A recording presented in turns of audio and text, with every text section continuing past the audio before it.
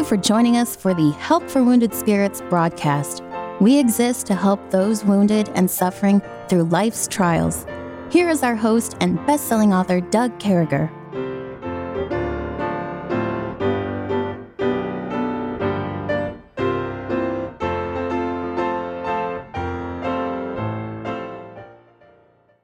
Great to be back with you, folks. I hope this finds you well. We're sitting here. We just got done praying for you, folks, asking that the Lord would do a work in our lives and would do a work in your lives, that we would just present the true living Word of God to you. Brother Kevin, as we move forward, I think what's coming to my mind today, before we hop into question, I'm thinking we go toward unity today.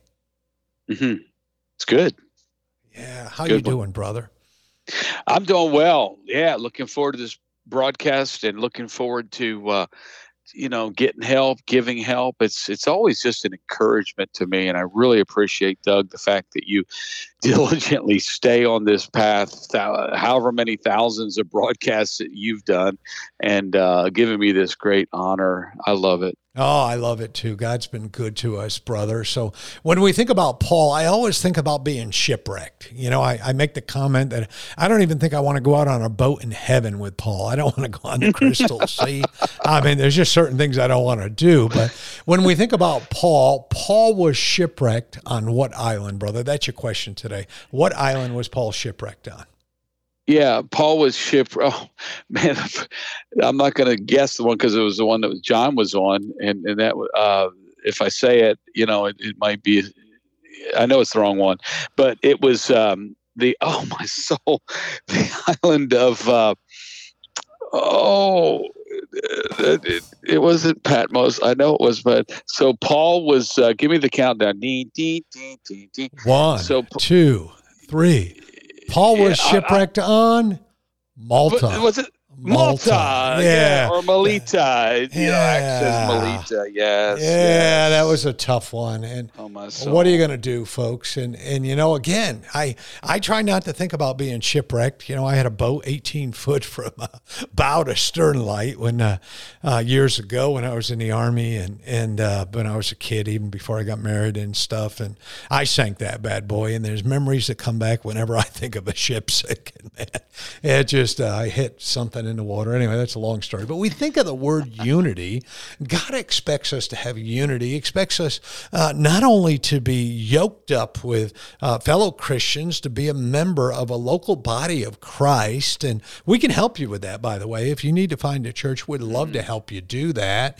And he expects us to be of one accord, one mind, or the word unity, to have unity in Christ, to believe in his word. Now, there's some things we're just not going to agree on. Some people may think, well, this is the best car ever made, and someone else thinks this is the best. God's not talking about that. When we talk about unity, we're talking about believing in God and what God's word tells us. In Philippians, there's Paul. He's in jail. We don't know. Through the book of Philippians, we're told it's a few different letters, that there's a first jail stay and a second prison stay and whatever. We're not sure how many days are in between. We don't know a whole lot until we get to heaven on that, but we know that in Philippians 2, he says, fulfill ye my joy, in verse number 2, that ye be like-minded, having the same love, being of one accord, of one mind. And God said, telling the church at Philippi, listen, fulfill my joy. Just be like-minded. When I went out there and helped plant the church and train your leaders, we knew that it was about Christ. He saved us. He's made a difference in our life. So be like-minded. It tells us over in 1 Peter 3:8, finally be ye all of one mind, having compassion one of another, love as brethren, be pitiful, be courteous. And Kevin, it God's word saying, listen, there's things worth fighting over, and it's me. Everything else is just, it's not unity. Unity is in God, his word, and serving him. Yes. And, I'm thinking unity is not just the absence of fighting, but also the presence of pushing forward. The Bible says endeavoring to keep the unity of the Spirit and the bond of peace. I love Ephesians.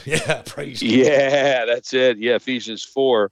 And there's this discussion in Ephesians 4 of unity and then uniqueness. So there's two sides of God's church. One is that two things required. One is an affirmation of unity.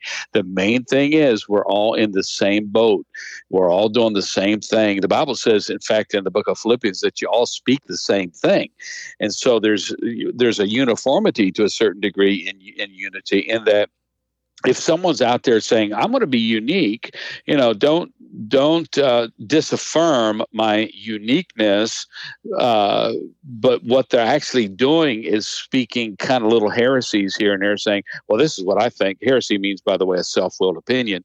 And so if someone is there saying, well, I just don't agree with this, and I don't agree with that, and and they're just always spewing out their own version of things to kind of get the attention of them, that's not unity. And so what they're lacking is that oomph of drive that says we're on the team player. I believe it was John Wooden, who was a great, I forget what team he was a coach for. College basketball, I think, right?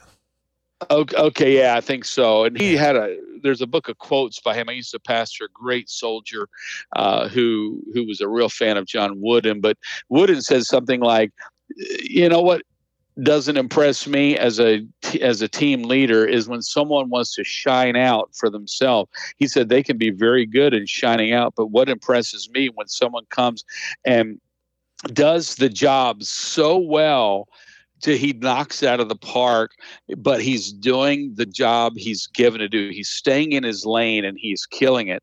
And so that helped me to realize, what, there's uniqueness, but uniqueness is not saying, hey, I'm going to show up on the basketball court with a bow tie tonight, ha ha ha, and kind of get all the attention and show that I'm unique. I'm just going to be that guy. Every church has one of those guys. And he's just going to always pull stupid stunts to draw attention to themselves. And if you humor them, the lunacy will never end. And so that's not what we're talking about. That's, unity. The Bible says endeavoring to keep the unity of the Spirit, and there's a spirit of unity. And you know what? It comes to a point where we have to say, Lord, I'm being sensitive to your Spirit here, and I'm not going to say anything. I'm just going to let the leader handle it. Or if I'm the leader, I'm going to stop and I'm going to just encourage people to follow the Lord. I'm not going to preach this service, or I'm going to have an invitation kind of out of place. Because why? I want to keep this unity of the Spirit. God is drawing our church to himself, and in the process, we're going to be together. And that's unity in the church, but it's teamwork. It's the idea in a family. You know what? Let's all gather around God's throne and let's talk to him about our problems. And I wish I'd done that more as a dad, but you know what? I still got kids and I got grandkids now, so I'm trying to do that. It's still ongoing. Unity. Yeah, you don't lose the dad thing in your life, and that's a great thing that God allows us to continue on in that area. And boy, unity is all that. In the end of that verse, it gives you a bond, and that unity of spirit gives you a bond in peace. And I don't know about you, friends, but peace is a wonderful thing in our lives. And boy, don't we strive after that. We find ourselves moving on in the life of Christ, and we've been doing that through the book of John. And we're going to be all over the place, and we're going to keep on talking about the life of Christ just as long as God gives us breath and the ability to speak, and until we move on to the next subject. But it says over here, starting in John 10, starting in verse 16. We're only doing 3 verses today, 16 through 18. And other sheep I have, which are not of this fold, them also I must bring.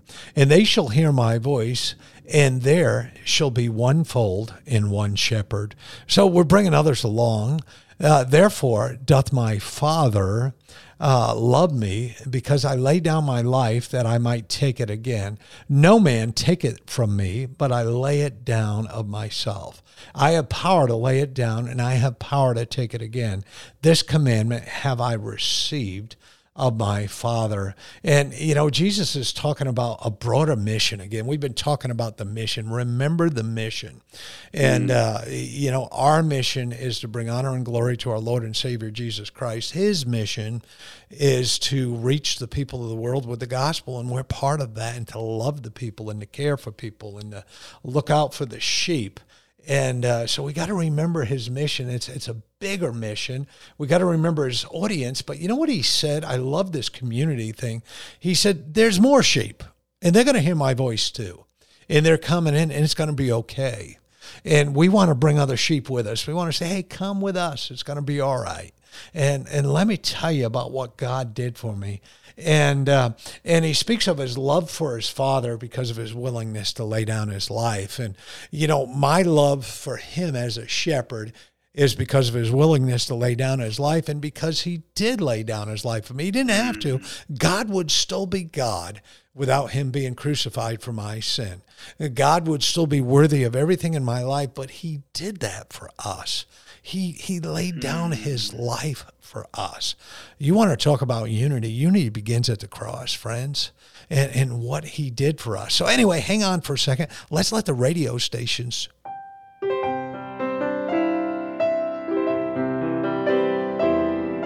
Doug will return shortly. Meanwhile, you're hearing this music while radio stations are identifying themselves and broadcasting advertisements.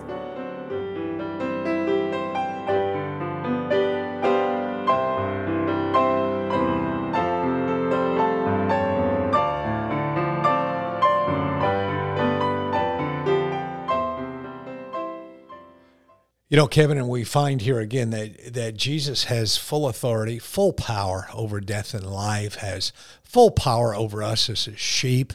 And when we submit to that we talk about this unity, we talk about this peace, we're talking about how God can change things when we as sheep follow our shepherd. Mm-hmm. Yeah, this Lord and Savior, Jesus Christ, is he's talking about unity. He is going before us, and if he's going before us as we follow him behind, we're looking at him. We're not looking at the sheep next to me saying, boy, your breath stinks. Well, look at that coat of wool. What, where'd you get that? Goodness gracious. We're trying to help each other to follow him so that we can all get where we need to go together. And that is unity. Unity does come from leadership. Everything rises or falls on leadership. And I thought it was interesting talking about leadership. This chapter is about good leadership, really. When he said earlier that they shall come in and go out and find pasture, that was verse 9. That reminded me of when the great leader Solomon took over after his father David. I love how he came out of the gates with a good attitude. He did well, particularly in the beginning. And this is what he said in his prayer. He said, Lord, I know not how to come in and go out. And here, that's a sheep and a shepherding term. And it seems like Solomon was saying, Lord, how can I pasture this great group, this nation of Israel? They are the sheep of thy pasture. How in the world am I going to do this? I can't go in and go out. I don't know how to go out and be the good leader. I don't know how to, when to bring them back in. I don't know how to protect them. And he made a great prayer and he said, Lord, give me wisdom about this.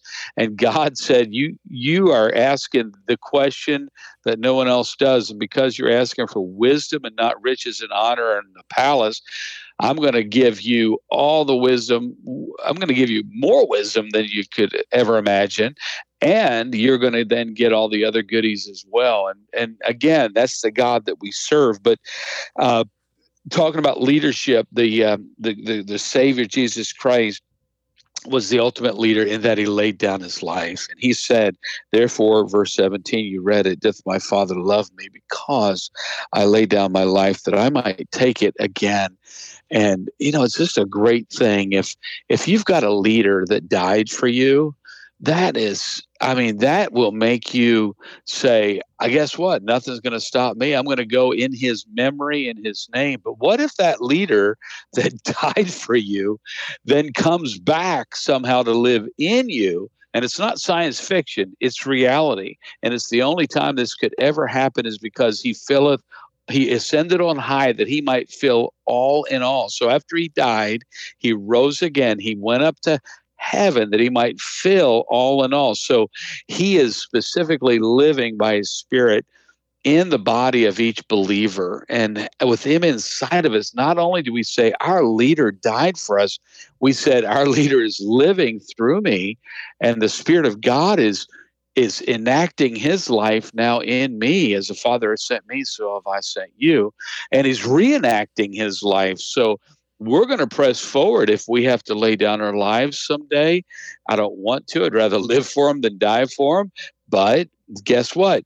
I've got him inside of me to reenact that whole thing. And then I will then, as a result of that, get the crown of life that is going to be, just so much more worth all the heartache and pain of this life. And so if you're suffering and you're going through some stuff up to and including death, let's remember, if it's done for Jesus' sake, the same treatment that he got from his Father that loved him so much that he was willing to do that, like Abraham laid down his son, and God said, because you're willing to do that, I am going to bless you. So as we suffer, let's go ahead and be an Abraham and be a Jesus. You follow those steps and say, Lord, as a result, I'm going to be participant of not only the bad part, but also this wonderful comeback, even in this life while we're still alive, this wonderful comeback that God gives to people that do this, Doug. Yeah, that's so good. And, I've been thinking about this as we were talking, and I forced myself to learn a lot about sheep when I was in Australia. I got to be honest with you, brother. I learned how to say Australia. I learned I didn't like lamb. And I went over there, and the first night we were there that we weren't busy, my dear friend who I was with, Adam, and Adam took me over some dear friends of he and his wife, and they fed us a wonderful meal of lamb. And I mean, it was just delicious. And my mind was thinking about sheep, the shepherd, and I went home and I was thinking about sheep and shepherd and folds and all these different things. And we know that folds are out of these groups of sheep. There's different folds. These ones need attention. They got to cut. These ones need to be fed. These ones need to be this. They're all different. But God's word is saying, we all flock together. We all come back together, that there's unity and there's safety in the gospel message. There's unity and there's safety in Christ. You see, this isn't about ecclesiastical unity, even though I think that's important with your church. I think unity is real important with your church, but I believe the Bible's taken us to a different level here. And it's talking about loyalty in Christ and the single gospel message. And a lot of people will say to people like Kevin and I, well, what about this group of people or this denomination or that denomination? Folks, it really doesn't come down to a denomination. It comes down to a relationship where you accept Jesus Christ and what he's done to ensure that we're saved and spend eternity with him. Where this unity comes around a gospel message. And I know we started with that idea of unity, and I'm always amazed how God brings all this together, but there's great unity in that. And so the unity of believers, I think, is a central theme of everything we've been covering. And I think it involves the gospel message, that the gospel message is really inclusive. Everybody gets to go through that door, Kevin. Everybody's welcome. Yeah. Talking about unity, I think sometimes we forget that it's really, like you said, it's unity with Christ. It's oneness with Christ that makes the difference to the world. And so, yes, we gather into the fold, as it were, of the local church, and praise God for that. But we should never say, like, Job's take on his friends were, his friends spoke like they were the last word on everything, and they thought they knew everything about his suffering and his past. And And he said, no doubt ye are the people, and wisdom shall die with you. So he was saying, sarcastically, you guys are you're it. You're the last word, no doubt. And, I think sometimes when we get something right, we fail to remember that we still have blind spots. We still have areas where we don't have everything right. And blessed is the person that says, you know what, I don't know of anything that I should believe that I don't. I don't know anything that I shouldn't believe that I do. But you know what? I know I'm not seeing it like Jesus sees it. So, it says in Mark chapter 9, and I know we need to end here pretty soon. John answered, Master, we saw one casting out devils in thy name, and he followeth not us. And we forbade him because he followeth not us. Jesus said, forbid him not, for there's no man which shall do a miracle in my name that can lightly speak evil of me. So these guys found the power of God on a personal level outside of that fold. And God's going to bring that all together and straighten it out someday. Hey, I don't want to leave the fold of the disciples of Jesus Christ because there's someone outside, but I don't want to throw stones at them just because they're not in the same group that I am. Yeah, so much there. And folks, when we talk about unity, we remember those of us who suffer from PTSD and go through the rough stuff. We don't want to hang out with a crowd. God's saying, listen, it's not about that. It's about believing my message, and they will come. Listen, we hope you have a great day today. And listen, when you go out today, wear that smile that only God can give you. May the Lord bless you. Thank you for listening to our broadcast.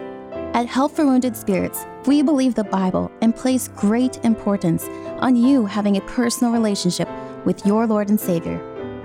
The Bible delivers a clear and simple message of salvation, outlining how you can begin your personal relationship now. First, recognize that you are a sinner, as all have sinned and come short of the glory of God. Second, understand that there is a cost to our sin, as the wages of sin is death. Third, realize that Jesus alone paid that price. To receive salvation, simply ask the Lord to save you in Jesus' name, while believing in your heart that He alone can save you, and He will. If we can help you with your salvation or to direct you to a local church, please do not hesitate to contact us. For additional helpful resources, including our new TV series, more information, or to donate and support this crucial ministry, please visit us at woundedspirits.com. May God bless you.